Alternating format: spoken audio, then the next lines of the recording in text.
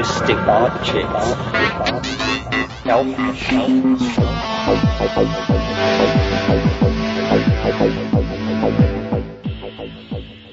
Greetings from Psychedelic Space. This is Lorenzo, and I'm your host here in the Psychedelic Salon. So, did you think I forgot about you because I didn't get a podcast out last week? Well, for what it's worth, I felt guilty all weekend about it, and I don't even have a good reason. The one thing I did accomplish last week, though, was to drive to L.A. and spend some time with Gary Fisher, who you can hear in my podcasts number 15, 97, 98, and 156, where Dr. Grobe and I spoke with Gary about his work many years ago in which he healed autistic and schizophrenic children using LSD and psilocybin. It was really groundbreaking work, and it's a real tragedy that his research was shut down by the U.S. government, not yet to be restarted, I'm afraid. Although we didn't have any kind of a formal conversation that would lend itself to a podcast, I did come away with a story he's been promising to tell me for a long time, and I have to admit that it was kind of a letdown considering the unrealistic assumptions I had about it.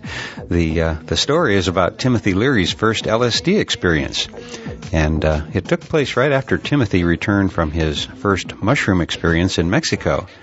And at that time, Tim had a woman friend who was also a good friend of Gary Fisher's, and she brought the good doctor over to Gary's house to have the experience. And I don't remember reading about this in flashbacks or anywhere else for that matter, probably because there isn't all that much to report. Gary told me that, as he always did for somebody's first LSD experience, he gave Timothy 400 micrograms of Sandoz acid. And Gary was the sitter and didn't take anything. But when I asked for more details, about the only thing he would say was that Timothy had a hard time.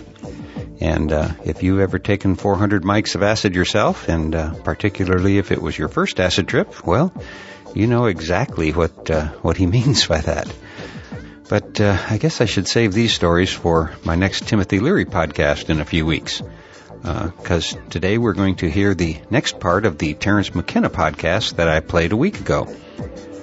First, however, I want to thank fellow saloners Lynn R., Mark C., Nigel B., and Benjamin H., all of whom sent us some of their hard-earned cash to help offset the expenses associated with these podcasts. And Lynn, Mark, Nigel, and Benjamin, thank you all ever so much for your support. And Benjamin, that was overly generous, and I hope you consider yourself all donated up for life now, because I sure do. And I'd be remiss if I didn't also send my thanks along to those of you who have purchased a copy of my novel, The Genesis Generation. And since it's only available through my own website, I actually get to see who's bought a copy, which somehow makes the whole writing experience seem a little more intimate. So thank you one and all. It's great to know you're there.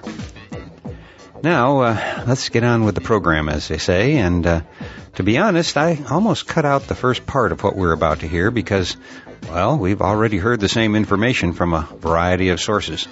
But since there were so many people who commented that this was one of their favorite McKenna talks, I thought it better to just leave it unedited. That said, I have to admit that it did give me a warm, fuzzy feeling to hear him once again describe various psychedelic experiences in what I consider his best setting, and that is a relaxed outdoor setting. Now, I also have to admit that I thought this section of the talk begins kind of slowly, maybe because it's part of his rap that we've heard so many times before. But if you're like me, I think you'll find that it builds up for more than one crescendo, including why governments are so fearful about psychedelics, and it extends on to a discussion of UFOs. So let's once again join Terrence McKenna on an April day in 1985 under the teaching tree at the Ojai Foundation in Ojai, California. Yeah, Terrence, can you go into briefly say something about the distinction now between what you have spoke about the last 10 minutes with distinction between the Fabergé eggs and basketballs and self-transforming machine elves, and that one may occur by going into the Amazon canopy and experiencing some type of preparation prepared by the natives. Is that organically mixed, earthly-based hive similar to the synthesized DMT? Now, I have taken DMT many years ago, but it would seem that the natives may describe it, at least, in a much different fashion than yourself. What is the distinction? And then also, if you can hit on after that, the distinction between that and psilocybin. Well, the difference is not as great as maybe your question implies. First of all, the thing that is so interesting about DMT is if the only requirement is that you be able to hold the toke, and if you cough and lose it, then it's murky and mucked up. In the case of ayahuasca, which is what you're asking about, well, I'll explain to the group. Remember how I said that DMT is destroyed in your gut, so you have to smoke it. But then I added the caveat that unless you somehow inactivate this enzyme system in your gut, which will destroy it, the DMT. Well, it turns out there's a way to do that. The enzyme system is called monoamine oxidase, and there are compounds called monoamine oxidase inhibitors. If you take a monoamine oxidase or MAO inhibitor, then, and follow it with oral DMT, then the DMT will not be destroyed in your gut. It will actually be absorbed into the lining of the small intestine, a large intestine, and then passed into the bloodstream, and you will have psychedelic intoxication. Well, in the Amazon, this has been understood by the shamans for a long, long time.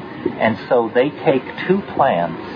One, Banisteriopsis caapi, a large woody vine, a twining liana, and it actually contains a powerful short-acting monoamine oxidase inhibitor.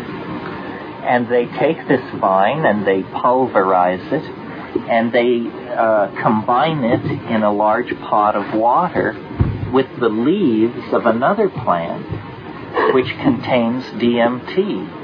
It may be one of several plants. It's usually Psychotria viridis. Then they boil these two things together, and then for hours, and then they pour the water off and save it in a jug, and put fresh water on this mess of two different plants, and boil it again for hours. And then they pour the two water fractions together, and they get rid of all the solid matter. They throw it away. It's now been cooked for 6 to 8 hours. And they take this watery fraction, several gallons, and they drive it down over a hot fire until they get something, a dark brown, thick liquid that is truly horrifying to ingest, because the taste is so ghastly, because all the salts and sugars and God knows what else have been concentrated into this stuff. But this is now a beverage, a liquid. I love it that in the literature they call it a psychoactive beverage. And when you drink it, the compound from the woody vine, harmine, inhibits the MAO, and the DMT passes through and enters the bloodstream.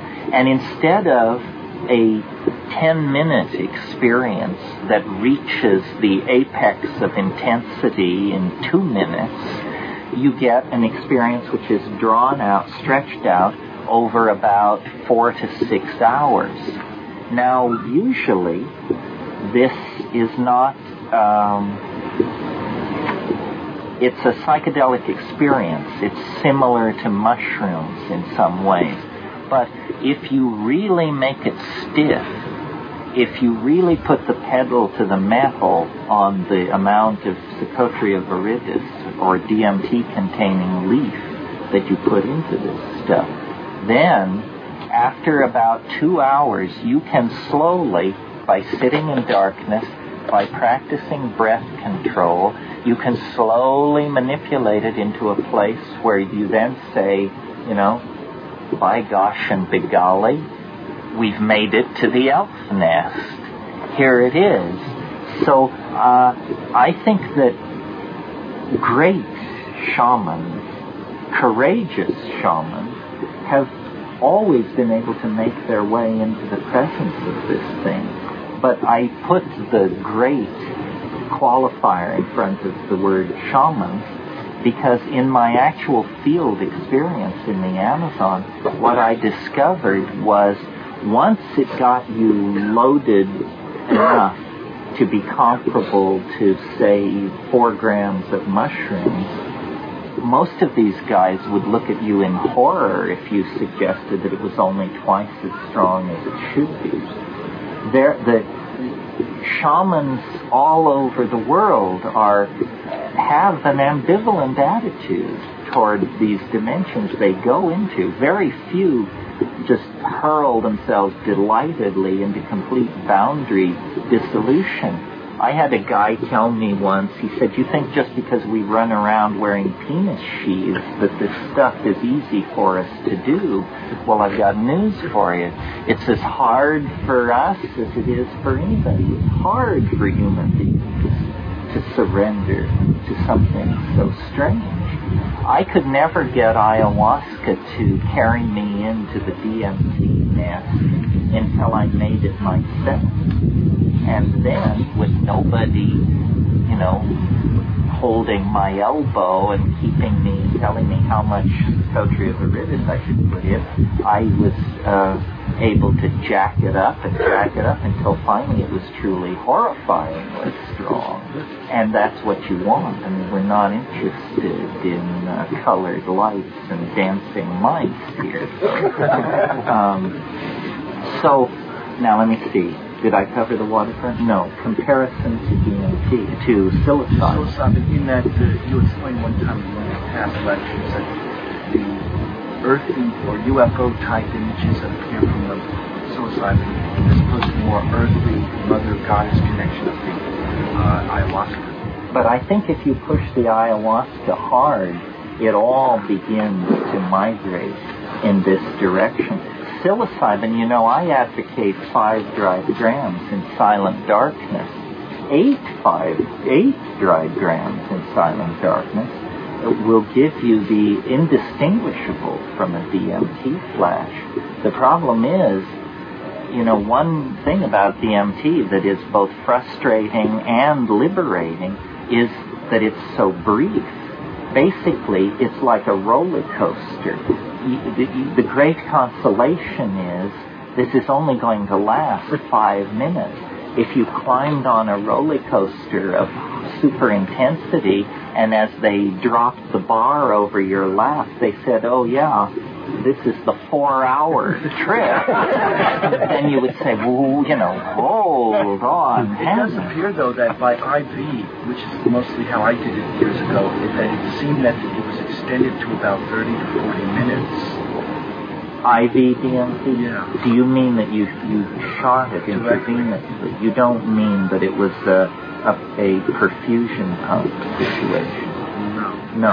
Well, see, I've talked to people who've done research on DMT, and a surprising conclusion that comes out of those discussions is that shooting it is not as intense as smoking it. Shooting it...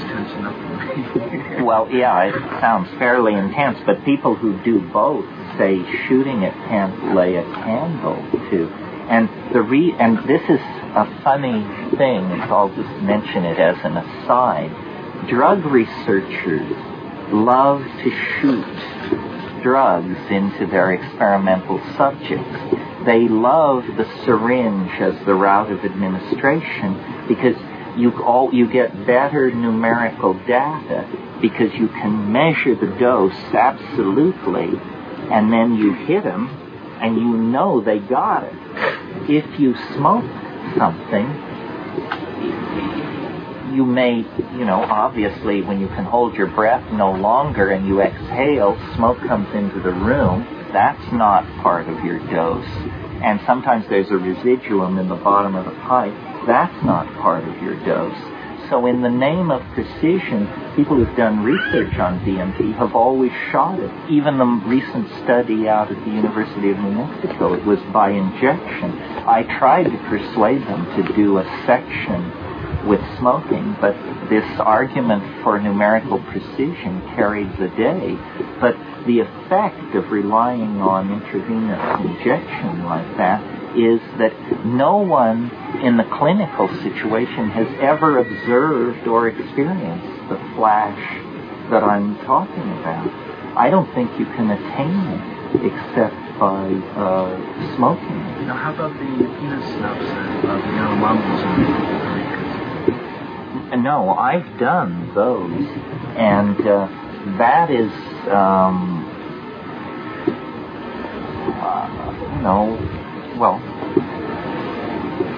tell the truth, let the chips fall where they may. Highly overrated for several reasons. First of all,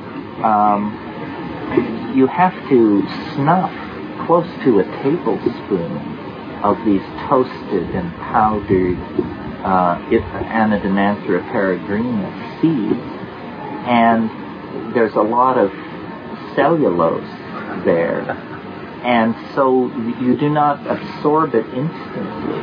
The other thing is it's so physically unpleasant to do it that there's a tendency to cut low on the dose, because when the standard method of administering edema is you have a hollow reed, like a bamboo reed about this long. You fill it with this powdered, toasted sawdust, essentially, that has been reduced to flour. And you get up on your haunches, and your friend comes over, and you put the tube up your nostril, and he blows. He takes a huge lungful of air and he just blows as hard as he can. Well, the effect is like being hit in the face with a 2x4. I mean, you stagger backwards, you salivate, it's intensely painful, you scream, you squirm around in the dirt, and then you get back up on your haunches, and by that time he has loaded the tube for the second nostril.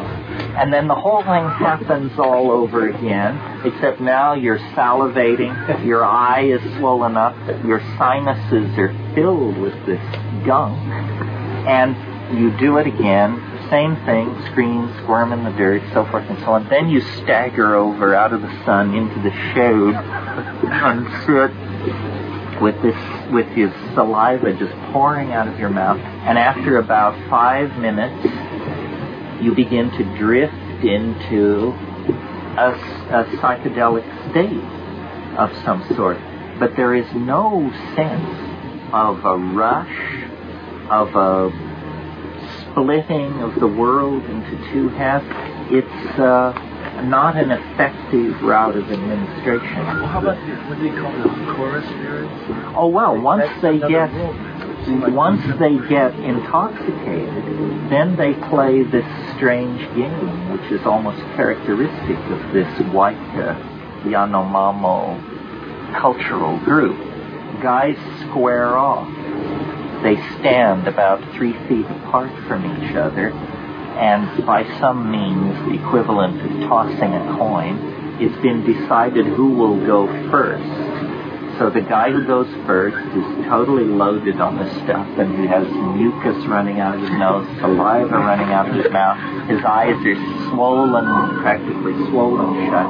He pulls back his hand, and he hits the other guy right in the center of the chest as hard as he can. So the guy either loses his feet or doesn't. Anyway, he grunts like a bull and stands there. He also is in the same state. Then he pulls back, and then he does it. And they keep doing this until somebody is knocked off their spot. And when you interview them later about this, what you're told is your ability to stand on your spot depends on how many of these hukuli spirits you have inside your chest. And so this is some kind of Yanomamo psychology meeting the raw data of the DMT experience. I don't know what they're talking about, but it has something to do with the DMT things that jump in and out of your chest when you smoke it. They believe that they say the demon from the tree will live in your chest, and the more of these tree demons inside your chest you have, the more physically able to resist being knocked off your spot you are, and the more shamanically empowered you are. But this goes to a point I often make with my groups, which is, one ethnic group or one culture's drug is another person's pain in the neck. I've taken awful drugs that the people, after it was over with, you'd say, God, you guys do this all the time. It's really kind of, And they say, yeah, well, it takes getting used to, and we really don't do it all that often, only ceremonies. And you're right, most people are glad to get it over with and go back to the palm beer. So your experience is basically that it's too caveman-like. It's very hard on the system biologically, and it makes it so that the time that you could be having in exploring these strange dimensions is somehow inhibited. Yeah, I don't think in the Bina taking situation that you ever get enough all at once to the synapses in sufficient concentration to deliver you over into what I'm describing occurring on the... You took ayahuasca and then did the snuff right after you drank ayahuasca. Strangely enough, though, those cultural groups do not overlap. Where there is ayahuasca, there is never Ipina. Where there is Ipina, if there is ayahuasca, there never comes. There's no ethnography done right now on that. That may be an area where someone wants to explore by bringing in non-indigenous sources of ayahuasca into the Yanomamo area. Well, people are, traditional people are surprisingly conservative. I've sat with ayahuasqueros and done their brew and talked to them about DMT, and then they say, well, describe it. And so then I will describe it as I described it to you here. And then my best guy said, well, I don't know, it sounds a little intense. I think I'll take a pass on it. And he was my mentor in the domain of ayahuasca. It's pretty stout stuff.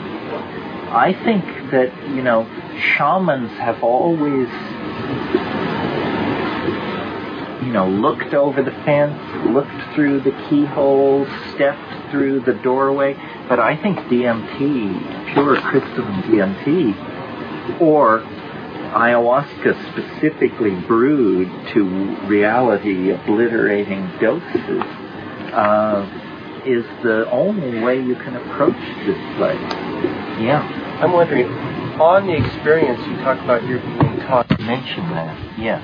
The second part would be how have you done this? I've done it maybe 30 times. I haven't done it for a couple of years. DMT or? No, DMT. Sometimes I think it's a young man's game, or sometimes I'm just getting chicken shit, you know. This is not a drug of abuse, let me tell you.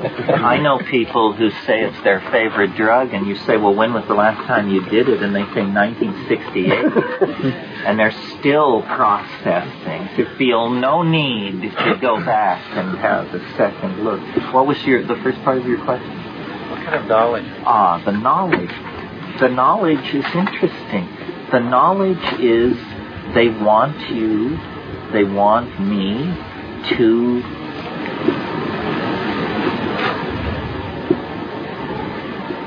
make language that you can see.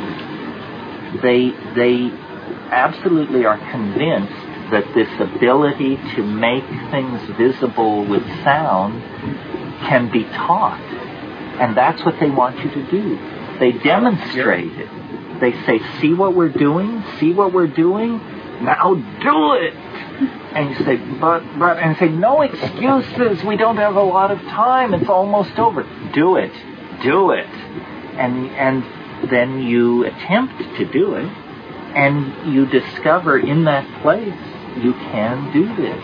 But why this is so important? Because when you come back to this world and listen to tape recordings of yourself doing it, it's gibberish of some sort. It's a kind of neurologically driven glossolalia. It's like, it's a language unhinged from the necessity of meaning. And yet, it is true that when you do it in that place, it's absolutely ecstatic.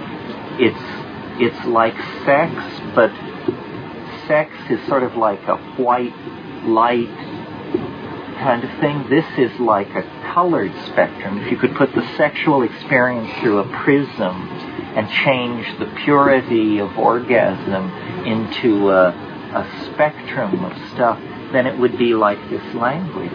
It's pure poetry. It's poetry so thick you can literally cut it with a knife. And they want you to do this.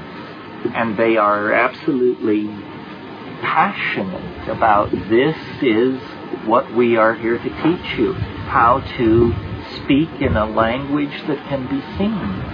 And, a language which could be seen would be a kind of telepathy.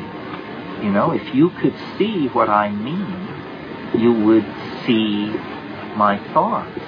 The way we communicate, small mouth noises, and the assumption of shared dictionaries, an assumption which is never borne out by careful questioning, is a miserable way to communicate. If we could see our linguistic intentionality, it would be the equivalent of seeing our minds. And so this is what they want us to do. Now, maybe if one were truly dead, they wouldn't be so urgent about it. And they would be like a relative leaning over a bassinet and holding up objects and saying, look at this, baby. Look at this. This is a bell or something. But definitely what they teach is in the domain of language. And it's not a teaching which can be said, like love one another, or, if it's juicy, eat it over the sink. It's more an ability locked in your physiological structure that we're not using. They want us to speak in colored light. And it's their agenda, it's not mine. I haven't the faintest idea why that is so compelling to them. Well, that's a little unfair, because I've given a lot of thought to it. But initially, I couldn't figure it out. We'll, I'm sure, get more into this afternoon. It is the little self-transforming elf machine informs me. Lunchtime. Thank you for putting up with this. I appreciate your silent scorn, or whatever it is.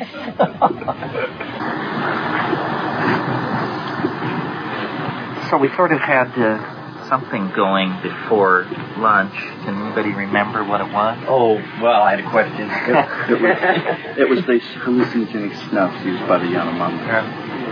Yeah, and hadn't we done that? We've done that. Let's not do that again. Are you still doing questions? Sure, yeah. I got one I'd like to toss around. The whole idea of the shaman as having this hyperdimensional overview, and as you say, some of them say, it scares me shitless, even the top dogs. Okay?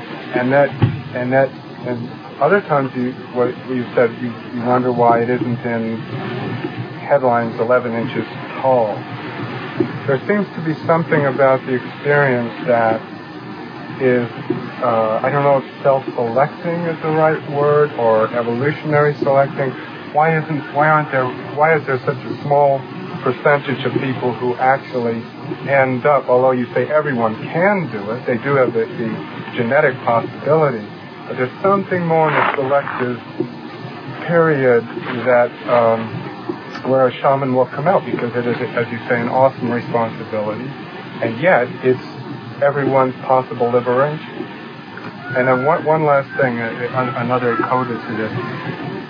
You mentioned that you don't think that it's the Bush or Reagan, etc., feeling that they just want to keep an economic grip as far as the sale of would-be hallucinogenics. Don't you think that there is some degree of teleological repression going on as well? I mean, you mentioned that you didn't feel that way, but I somehow, other times I've heard you feel that there definitely is. Well, I think that, it simplifies the issue to say that it's entirely a money issue. Right. Because the psychedelics are used by so small a percentage of people that it doesn't rate the tremendous institutional fury that is brought against it, and where you really see the contradiction in economic logic is with pot.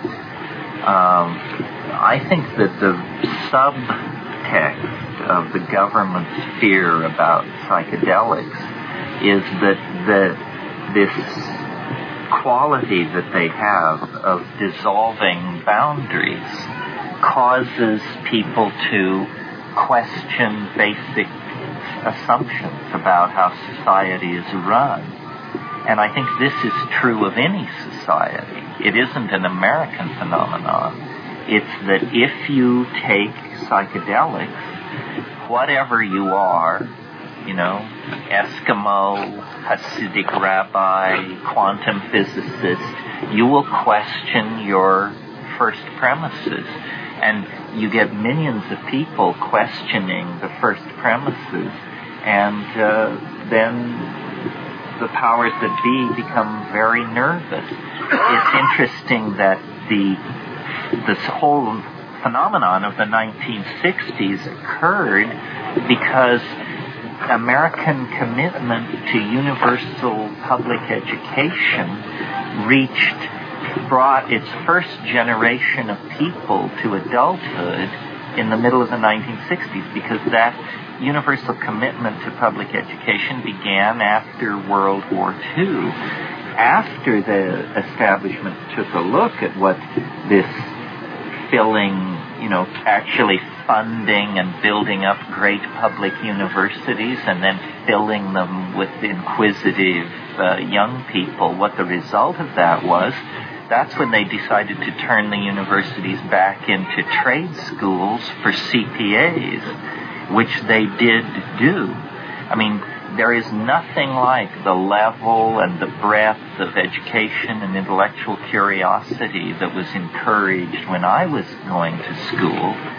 That's all finished now. Now you're expected to do your data entry job, watch a lot of TV, and keep your mouth shut. And this is what we expect of our college graduates. So really, there was a crisis of faith in American institutions, which was only exacerbated by psychedelics. It was a combination of educating people to the actual traditions of Western civilization in large numbers for the first time, and then giving them psychedelics. Or having them exposed to psychedelics, and people began to ask questions for which there were no answers. And the response of the establishment was to suppress this. I mentioned cannabis.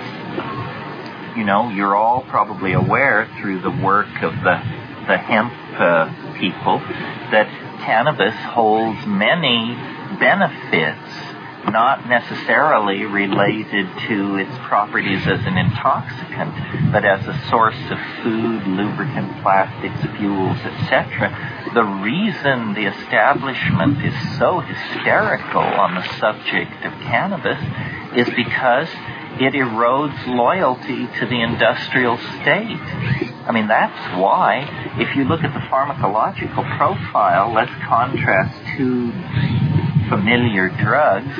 One, caffeine. We have the medical data which shows that it can contribute to fetal malformation. We know that it damages the liver. We know that it, if abused, can cause severe stomach ulcers, so forth and so on.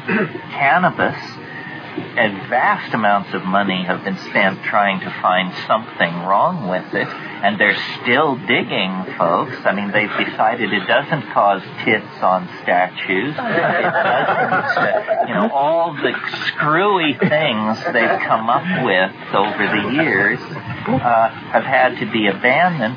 Why is caffeine enshrined in every labor contract negotiated in the Western world as a sacred right of all workers twice daily? And why is cannabis, you can lose your house, your automobile, your bank account, your art collection, simply because you had 6 plants in the back 40, and your children. Why this disparity? Well, what is the effect of caffeine? It makes it possible for you to perform your duties during the last 3 hours of the work cycle with efficiency equal to the first 3 hours of the work cycle. It allows people to tolerate spinning widgets onto gombers until hell freezes over without a thought ever rising in their mind that maybe this is a ridiculous way to spend your life. Cannabis, on the other hand, people aren't so interested in going to work. They'd rather lay around and make love. They don't want to watch TV. They'd rather smoke a doobie and have a conversation with a friend. In other words, these things promote activities which don't make anybody any money and cause people to question the institutions and the social philosophies that are being shoved down their throats. If the playing field were level, caffeine might well be a prescription drug, not that I think that's a good idea, and cannabis, I think, would probably be freely available. The most dangerous drugs in society in terms of detrimental social impact are alcohol and tobacco, the two most freely available.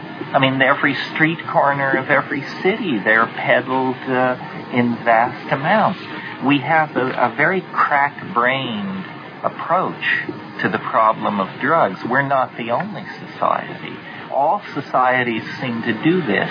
Out of a possible spectrum of 20 or 30 depressants and intoxicants, most societies select 3 or 4 which they hail as harmless, and then the rest are, the seed of Satan. And this attitude is persevered in against all scientific data, against all medical research. This is just what people choose to think. The problem is we don't have the luxury of this kind of ignorance anymore. The amount of revenue that could be accrued from cannabis economy, the pressure that could be taken off petroleum extraction if cannabis were part of the picture. All of these things make it incumbent upon us, I think, to think more creatively and more honestly about which drugs really are posing problems for us. What was the first part? The other question really relates to this is, why are there, given the fact, why is the percentage of shamans so small relative to a population? Because of the fact that, as you say, there's fear in going into, there's attraction and fear in going into these other realms. And there's obviously maybe some self-limiting aspect of the hyper-dimensional view, which there's some dynamic going on, because everyone has an equal opportunity to go to this hyper-dimensional, but very few of their own initiative really push to that point where you are definitely within the hyperdimensional realm. Well, there are different things to be said about this. I mean, first of all,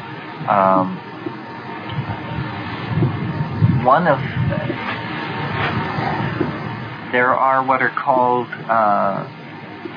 biochemical differences in individuality, and never more so than in the matter of drugs. People are very different from each other. Years ago, I took a course from Sasha Shulgin at Cal, and at one point he brought in some substance, I don't know what it was, and this was a class of 600 people, and passed it around and asked everybody to take a sniff of this bottle. Well, 598 people pronounced this stuff completely odorless. 2 people were almost violently ill from the overpowering odor of this thing. They possessed a gene for the sensitivity to this compound that caused it to be for them overwhelming, for everyone else unnoticeable. And we're surrounded by these kinds of individual biochemical differences. In traditional societies, shamanism is often a family business, and it may well be that this is because ability to handle these psychedelic substances and to really get mileage out of them is a genetic endowment of some sort. I mean, cannabis, again, it provides an interesting example.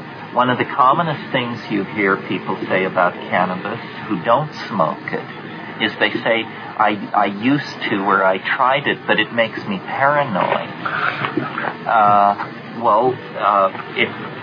To the people who use it, this is inconceivable. In fact, it's almost an antidote to paranoia, because it seems to make things appear more Taoistic, more integrated. It all makes more sense.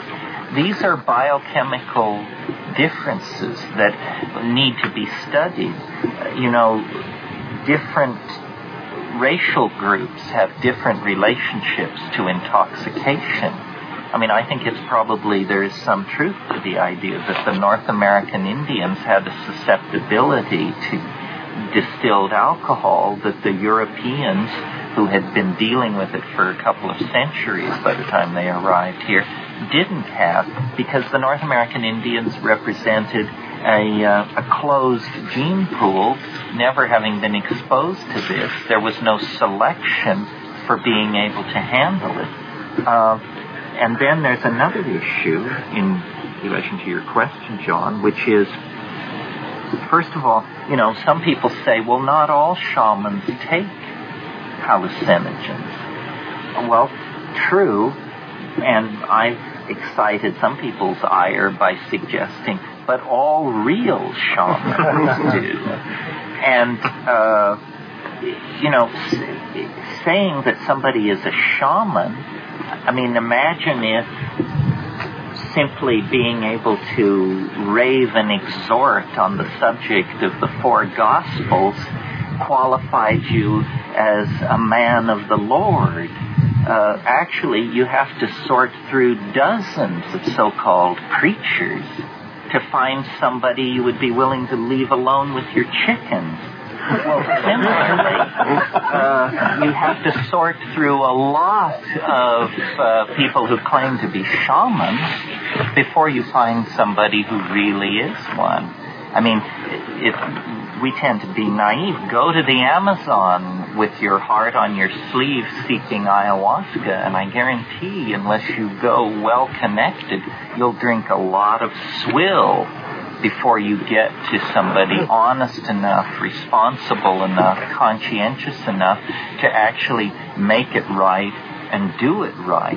And in the case of shamanism, usually this is going on in cultures without literacy, without written languages, and so they don't hold conferences or publish proceedings or have the university matriculation examinations in shamanism. So on the surface, a shaman is anyone who claims to be a shaman or who cares to claim.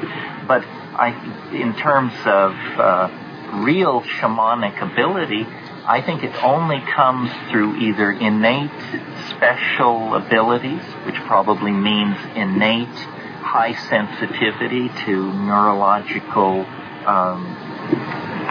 to neurotransmitters, exotic neurotransmitters, or it comes through an exposure to hallucinogens. This is a big argument in anthropology.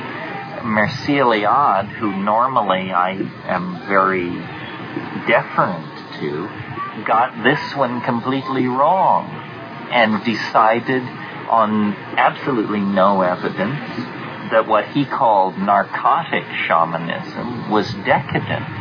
Well, first of all, the use of the word narcotic in that context shows that he didn't know what he was talking about.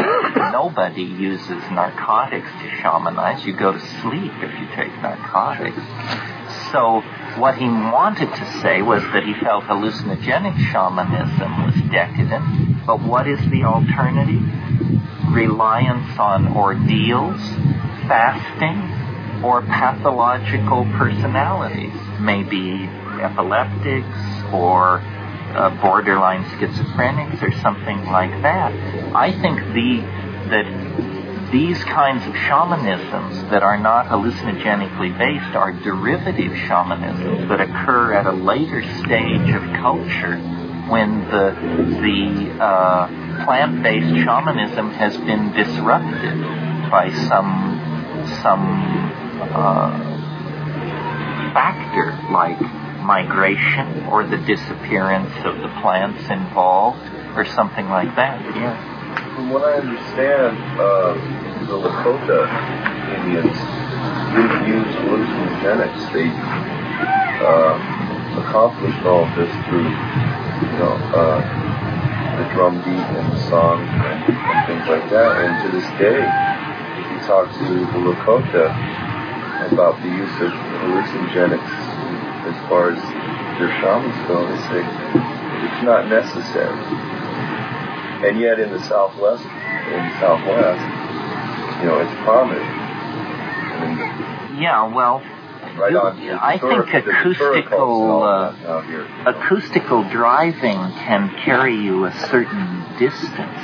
There are substitutes for hallucinogens, but they're neither as effective nor as pleasant.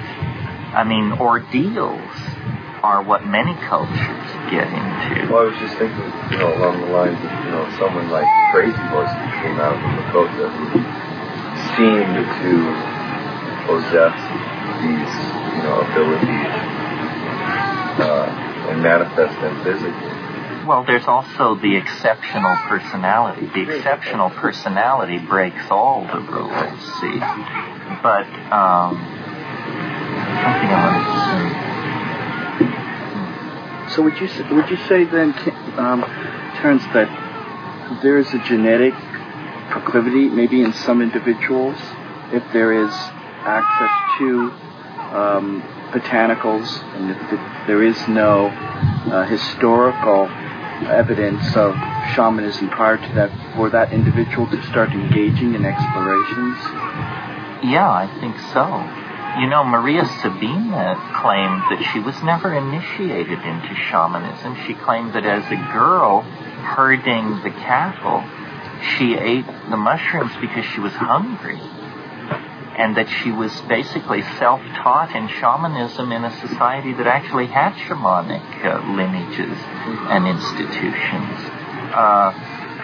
In Madagascar, there are these highly evolved ordeal poisons, and this is where you take a plant, you feel like you're dying, you beg to die, you want to die, and you don't die. You come back from it a better person. But it is only because you were slammed up against death itself. Ordeals work, but they're not very pleasant. And the idea of putting yourself through an ideal like that once a week or twice a month as part of your professional practice is pretty outrageous. The other thing that has to be said, and this is really important, and I think anthropologists have sold this one short, experiences are what we are least able to communicate to each other.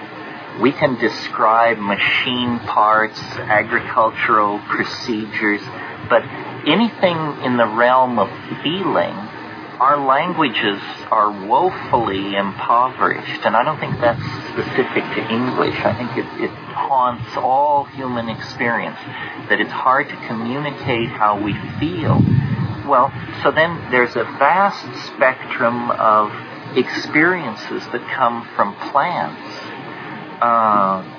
and I dare say most of them unpleasant. Let's start out with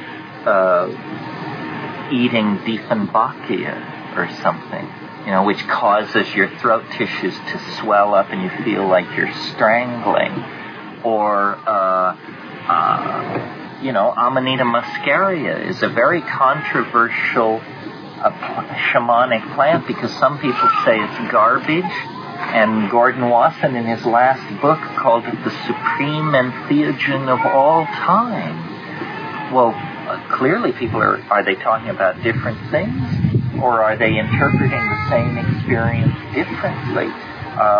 And so there are, for example, people who are fond of peyote, like, if they haven't done their homework, like to imagine that they are taking this ancient hallucinogen that has informed the lives of the Sonoran and the Indians of that area for thousands and thousands of years. Well, this is, as far as anybody can tell, complete bunk. There is no record of peyote use older than 400 or 500 years. Most of it is post-ghost dance. When you go into the old Sonoran graves, the old archaeology of the Sonoran, the Tarahumara Indians, you find Psychora secundifolia beans, the little black and red beans that you see in Mexico strung into jewelry sold along the side of the roads. That's what those Indians took for thousands and thousands of years. We have a continuous record over about 4,000 years of these seeds being buried in graves with ritual instruments indicating that they were buried with shamans. You couldn't give it away today because it is such a horrible experience. It's essentially sublethal strychnine poisoning. It can kill you effortlessly. It's clear that at some point, fairly recently, somebody tried peyote and said, my God, this stuff we've been taking for thousands and thousands of years is just horrible compared to this. This is great. And immediately there was a transfer of loyalty. And Lord knows, eating fresh peyote is no gourmet undertaking. So the point there being, cultures tend to define experiences differently, and you can't tell what people are talking about until you really check in. Traveling around the world, you end up in certain cultures and they say, oh, we're so happy to have you here. as our honored guest, we would like you to eat some of our national food. Let's say you're in Scotland, and so they say, well, you must eat some haggis, because this is what we all eat. We all really love this. This is the best part of Scottish life. Boy, are you going to love this. Well, when it's finally served, your jaw drops in disbelief, because it's ghastly, unless you're Scotch. And well, but if you're Scotch, you dare not say so, you see, because a cultural myth has been built up around. I mean, do Italians knock red wine? Do the French denounce truffles? Certainly not. The origin is Scotch. True. Pâté de foie gras is always my example.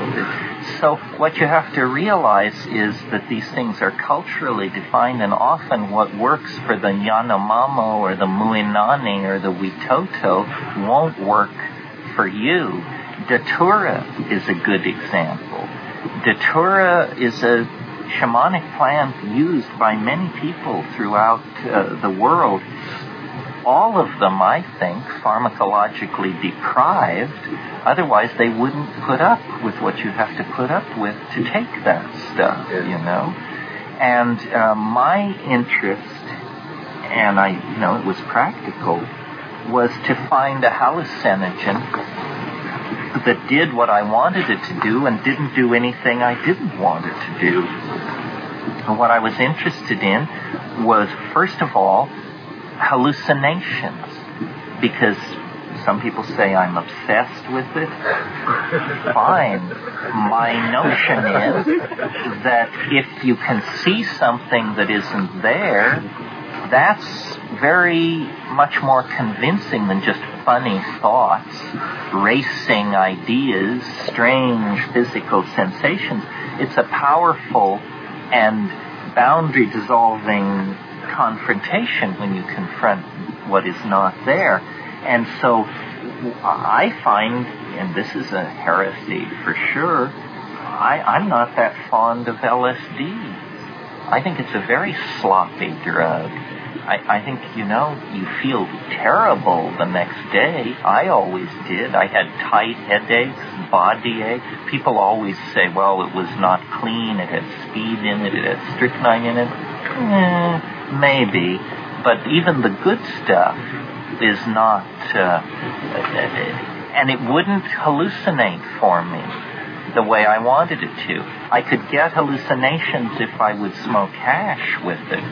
But on its own, it was what I have described in other places as abrasively psychoanalytic, unpleasant, confrontational. And what I was interested in were hallucinations. So when I got to psilocybin, I remember after my first mushroom trip, I said, thank God we found this stuff. I'll never take LSD again. That wasn't quite true, but I'll bet I've taken it less than half a dozen times since my first psilocybin trip. So, and in terms of the chemistry of these things, my conclusion from all this fiddling is that it's the indole hallucinogens that are at the center of the mandala.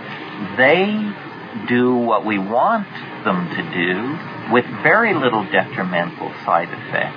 LSD is one of them. Ibogaine is one of them, not one widely known. We got to save something for our old age, folks. Harmine and harmaline, the beta-carbolines, when complexed with DMT, and then psilocybin, and I think that's the basic list. Well, these are really the keys which open the lock very easily, very cleanly, very dependably, and that's where I would put all of my attention.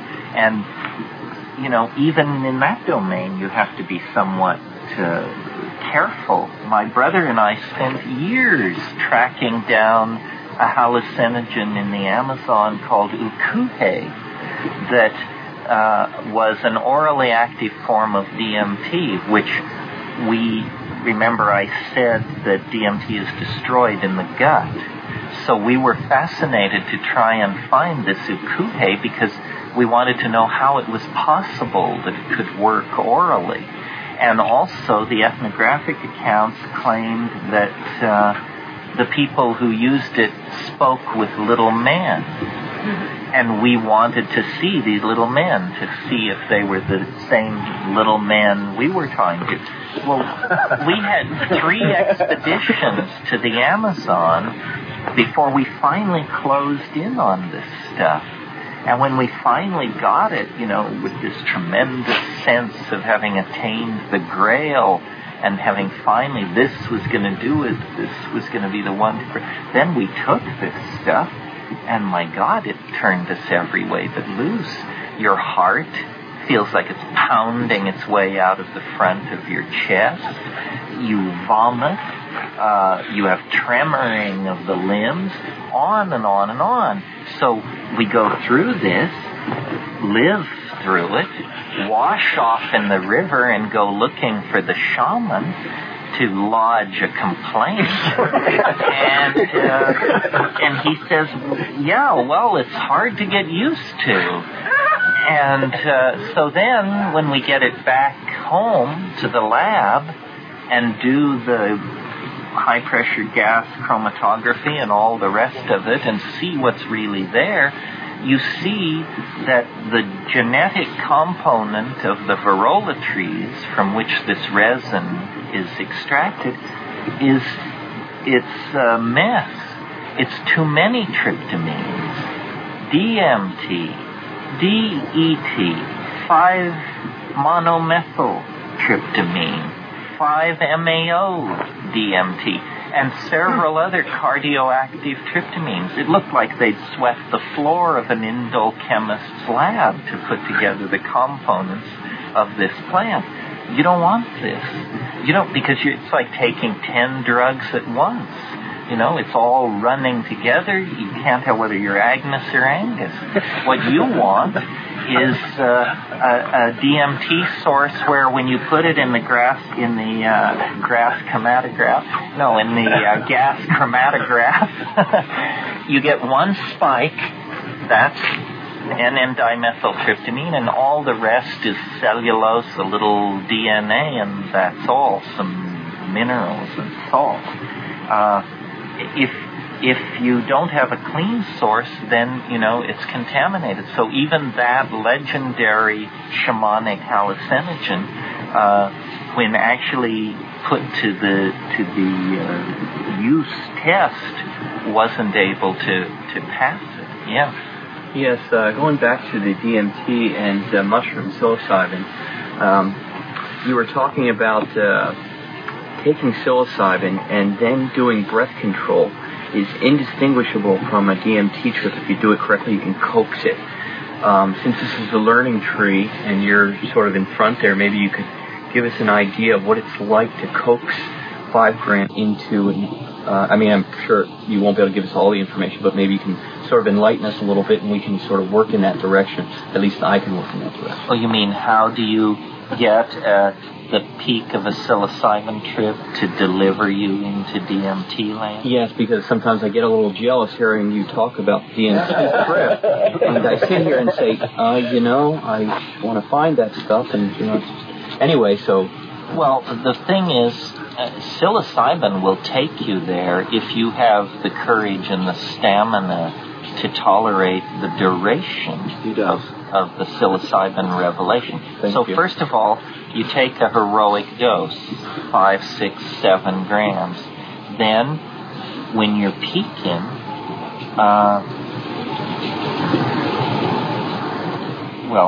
you smoke cannabis. Then, you sit in silent darkness, alone, because I think the presence of other people always pins you to the surface with this stuff. You don't need somebody else there. No matter if they're talking or not, they can just be in the room and you're aware of that. Just sitting there, then this is a different thing. Yeah. Breathing, exhaling, breathing, exhaling. and then you form an intention for it to approach you. I mean, you say, I can feel it. I mean, it's almost it's a neighborhood. It's a pharmacological neighborhood. And you know how you may go to Little Italy, but there are no Italians on the street. But if you start, you have to somehow shake them out of the nest. And you simply ask for them to appear. I always hark back to that episode of I Love Lucy where she and Ethel are discussing how to contact the space people. And Lucy tells Ethel, she says, well, I just say, come in, little green men, come in, little green men. And, yeah, it's a big laugh now, but try it on 25 milligrams of psilocybin.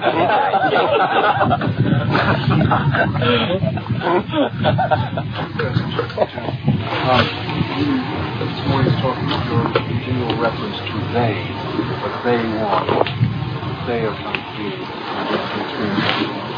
to touch on your they. Plus, I'd be grateful to know what your view at this point is of the whole UFO and contact. I'm not sure which of those questions comes first.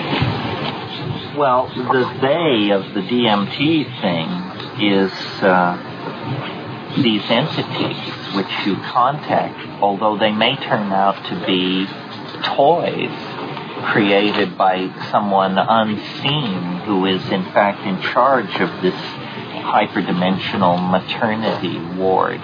But these toys, if that's what they are essentially teaching machines of some sort. They're trying to get you to perform this linguistic activity. As far as the UFO thing is concerned, I think it's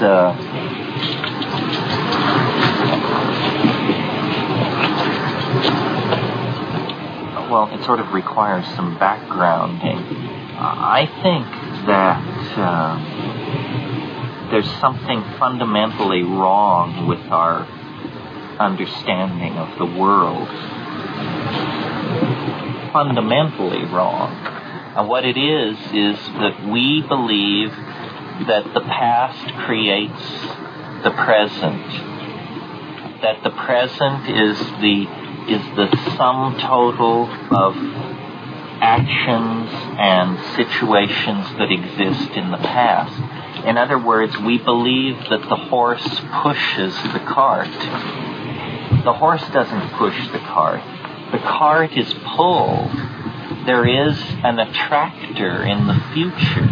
There is actually, I think of history as a bowl down whose slope we are making our way.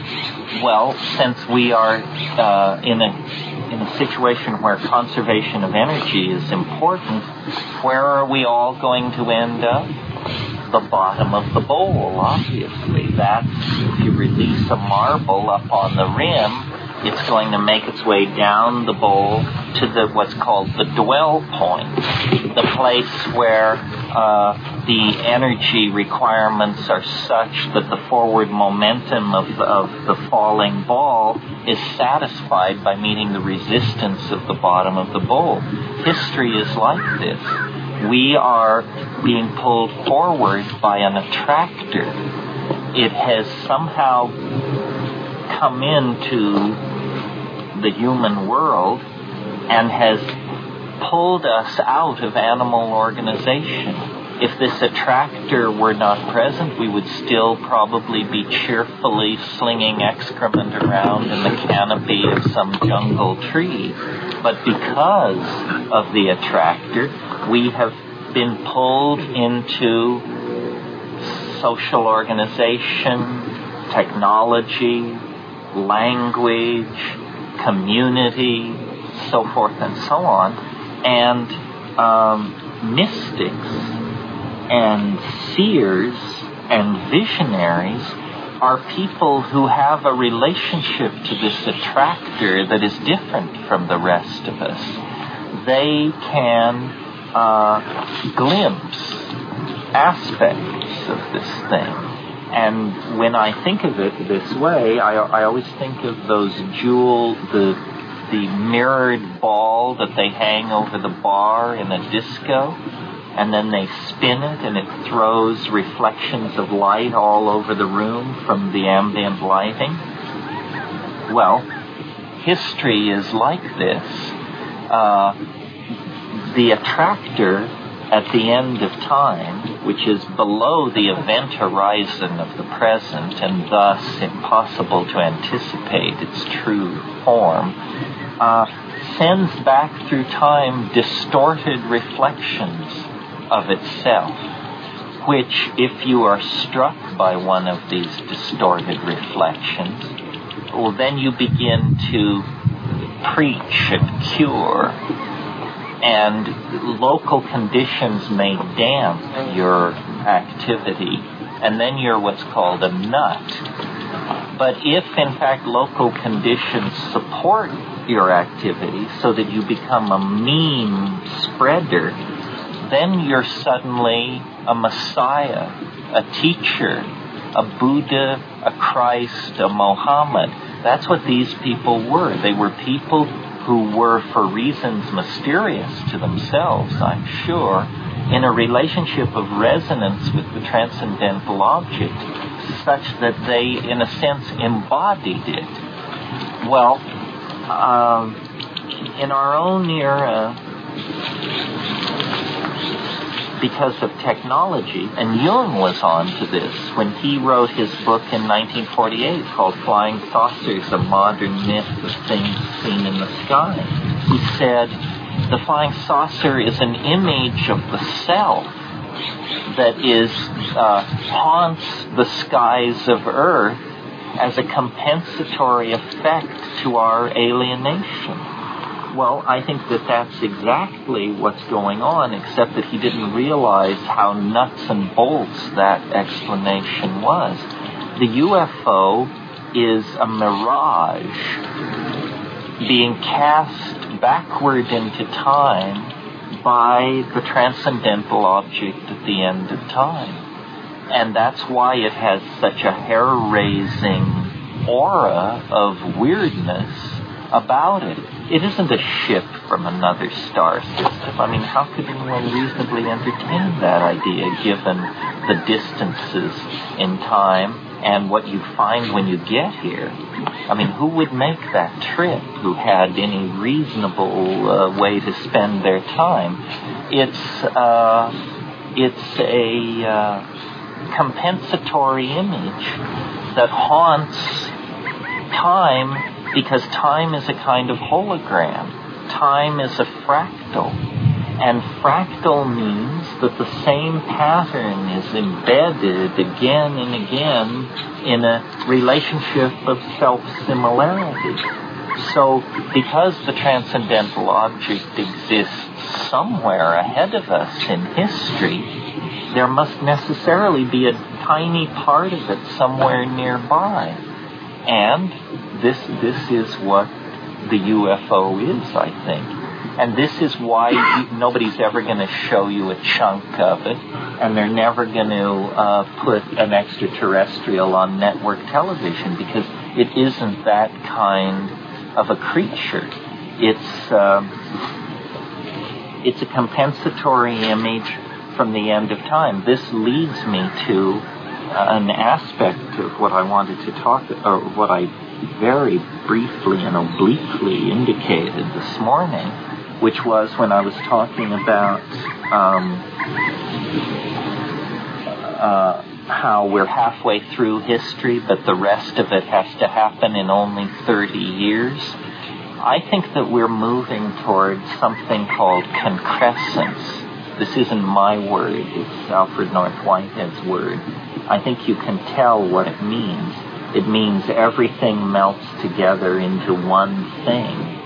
I think that from the very birth of the universe, this is bigger than the human species, bigger than the life of the earth. From the very first moments of the universe's existence, it has been itself under the domain, under the influence of an attractor. And this attractor is pulling everything into tighter and tighter states of self-reflective resonance.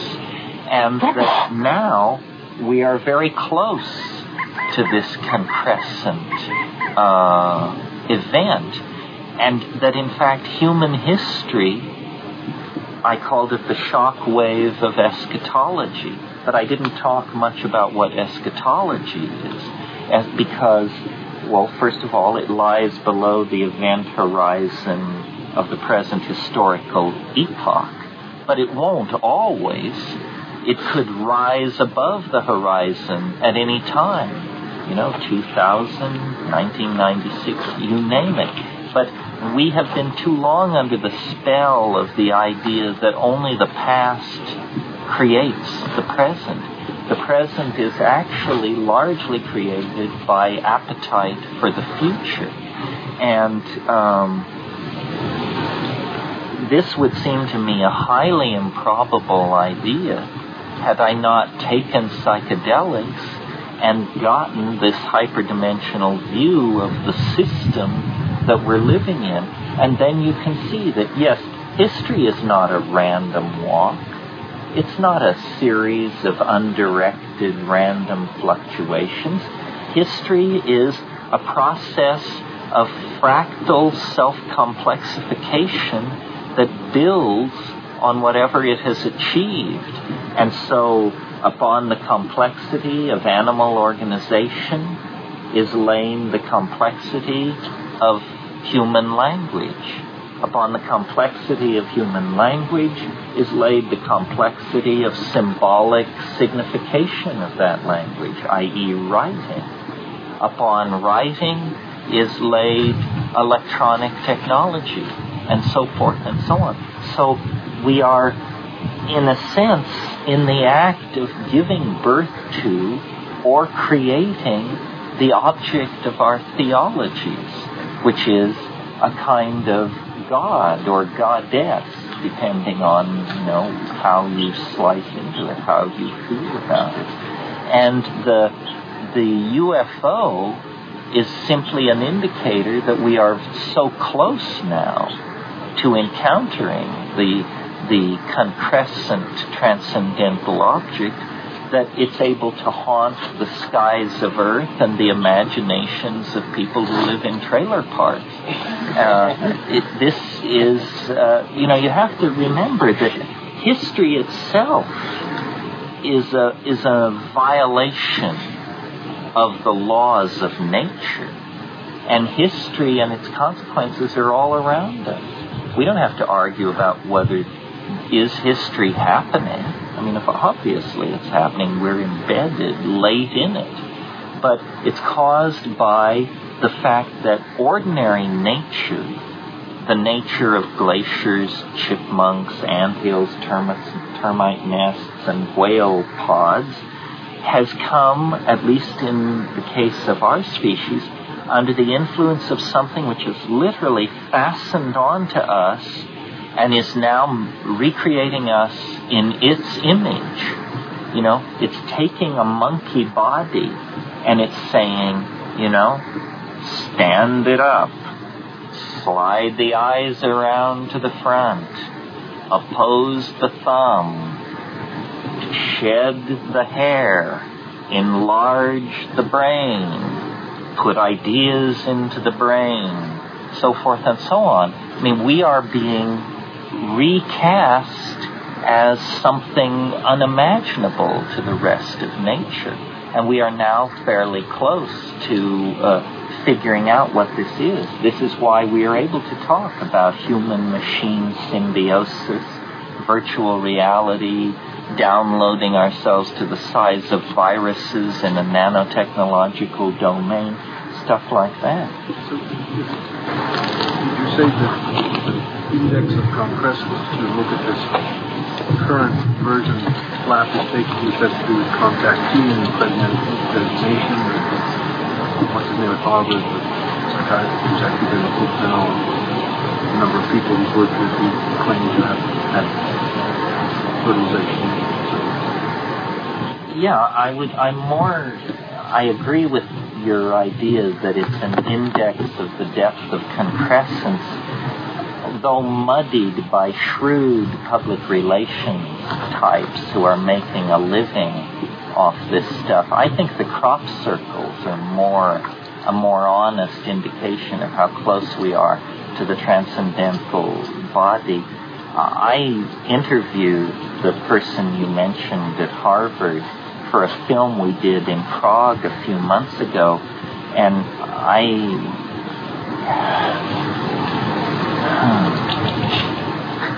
his name was? I'm avoiding. And I had to ask him halfway through the interview, I said, well, do you detect anything in your own psychological makeup which makes you unfit to be doing this work? That was after he told me that he'd interviewed 500 women who had had fetuses removed from their bodies by space people. And he said, the amazing thing about this is there are no physical scars at all. And I said, well, what does this suggest to you? And he said, advanced surgical techniques of which we have no knowledge.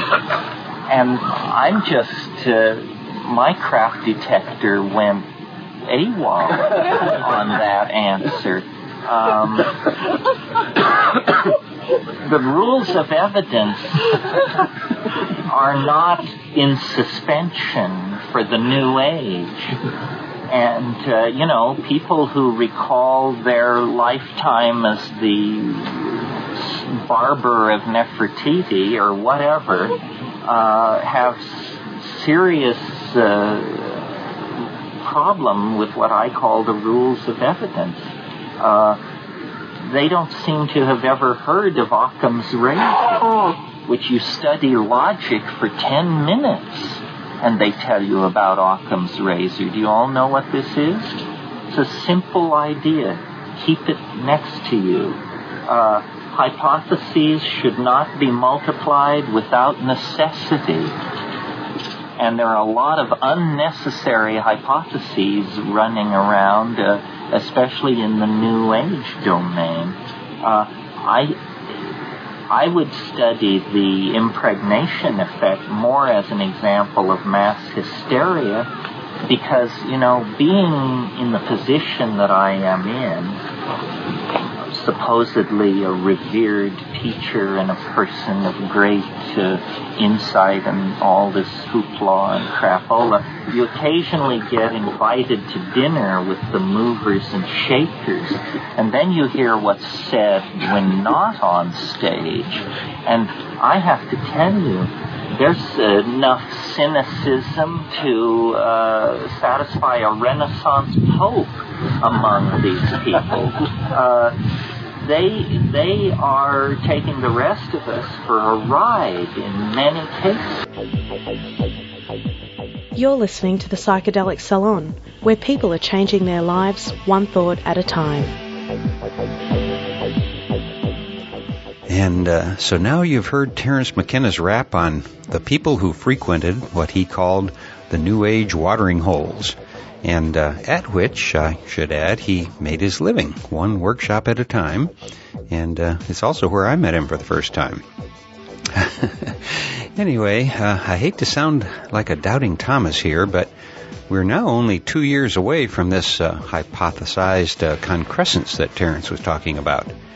And as much as I'd like to feel differently about it, I have to admit that I sure don't feel like the eschaton is any closer upon us than it was when he gave this talk.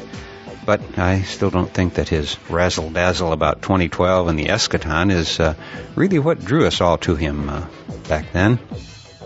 Keep in mind that this talk was given almost 25 years ago, and in case you weren't active in the psychedelic community back then, I'm here to tell you that the information Terence was giving out here, particularly about DMT, was almost nowhere else to be found. There was no World Wide Web back in 1985, no arrowid.org, no podcast from the dopefiend.co.uk, and while the war on consciousness still rages, we at least now have a lot more information available and significantly more people who think like you and I do. Just do the math. It's been reported that since Nixon began this so-called war on drugs, that over 20 million people have been arrested in America for nonviolent drug offenses, overwhelmingly for simple possession of cannabis. So here are 20 million people, mainly young, overwhelmingly young men of color, who have now lost all of their access to a decent life. They can't get student loans, they can't participate in politics, they can't get a decent job even in a good economy. Basically, they're screwed. And they've all got friends and family who most likely think that their friend or relative is a victim of the government gone mad.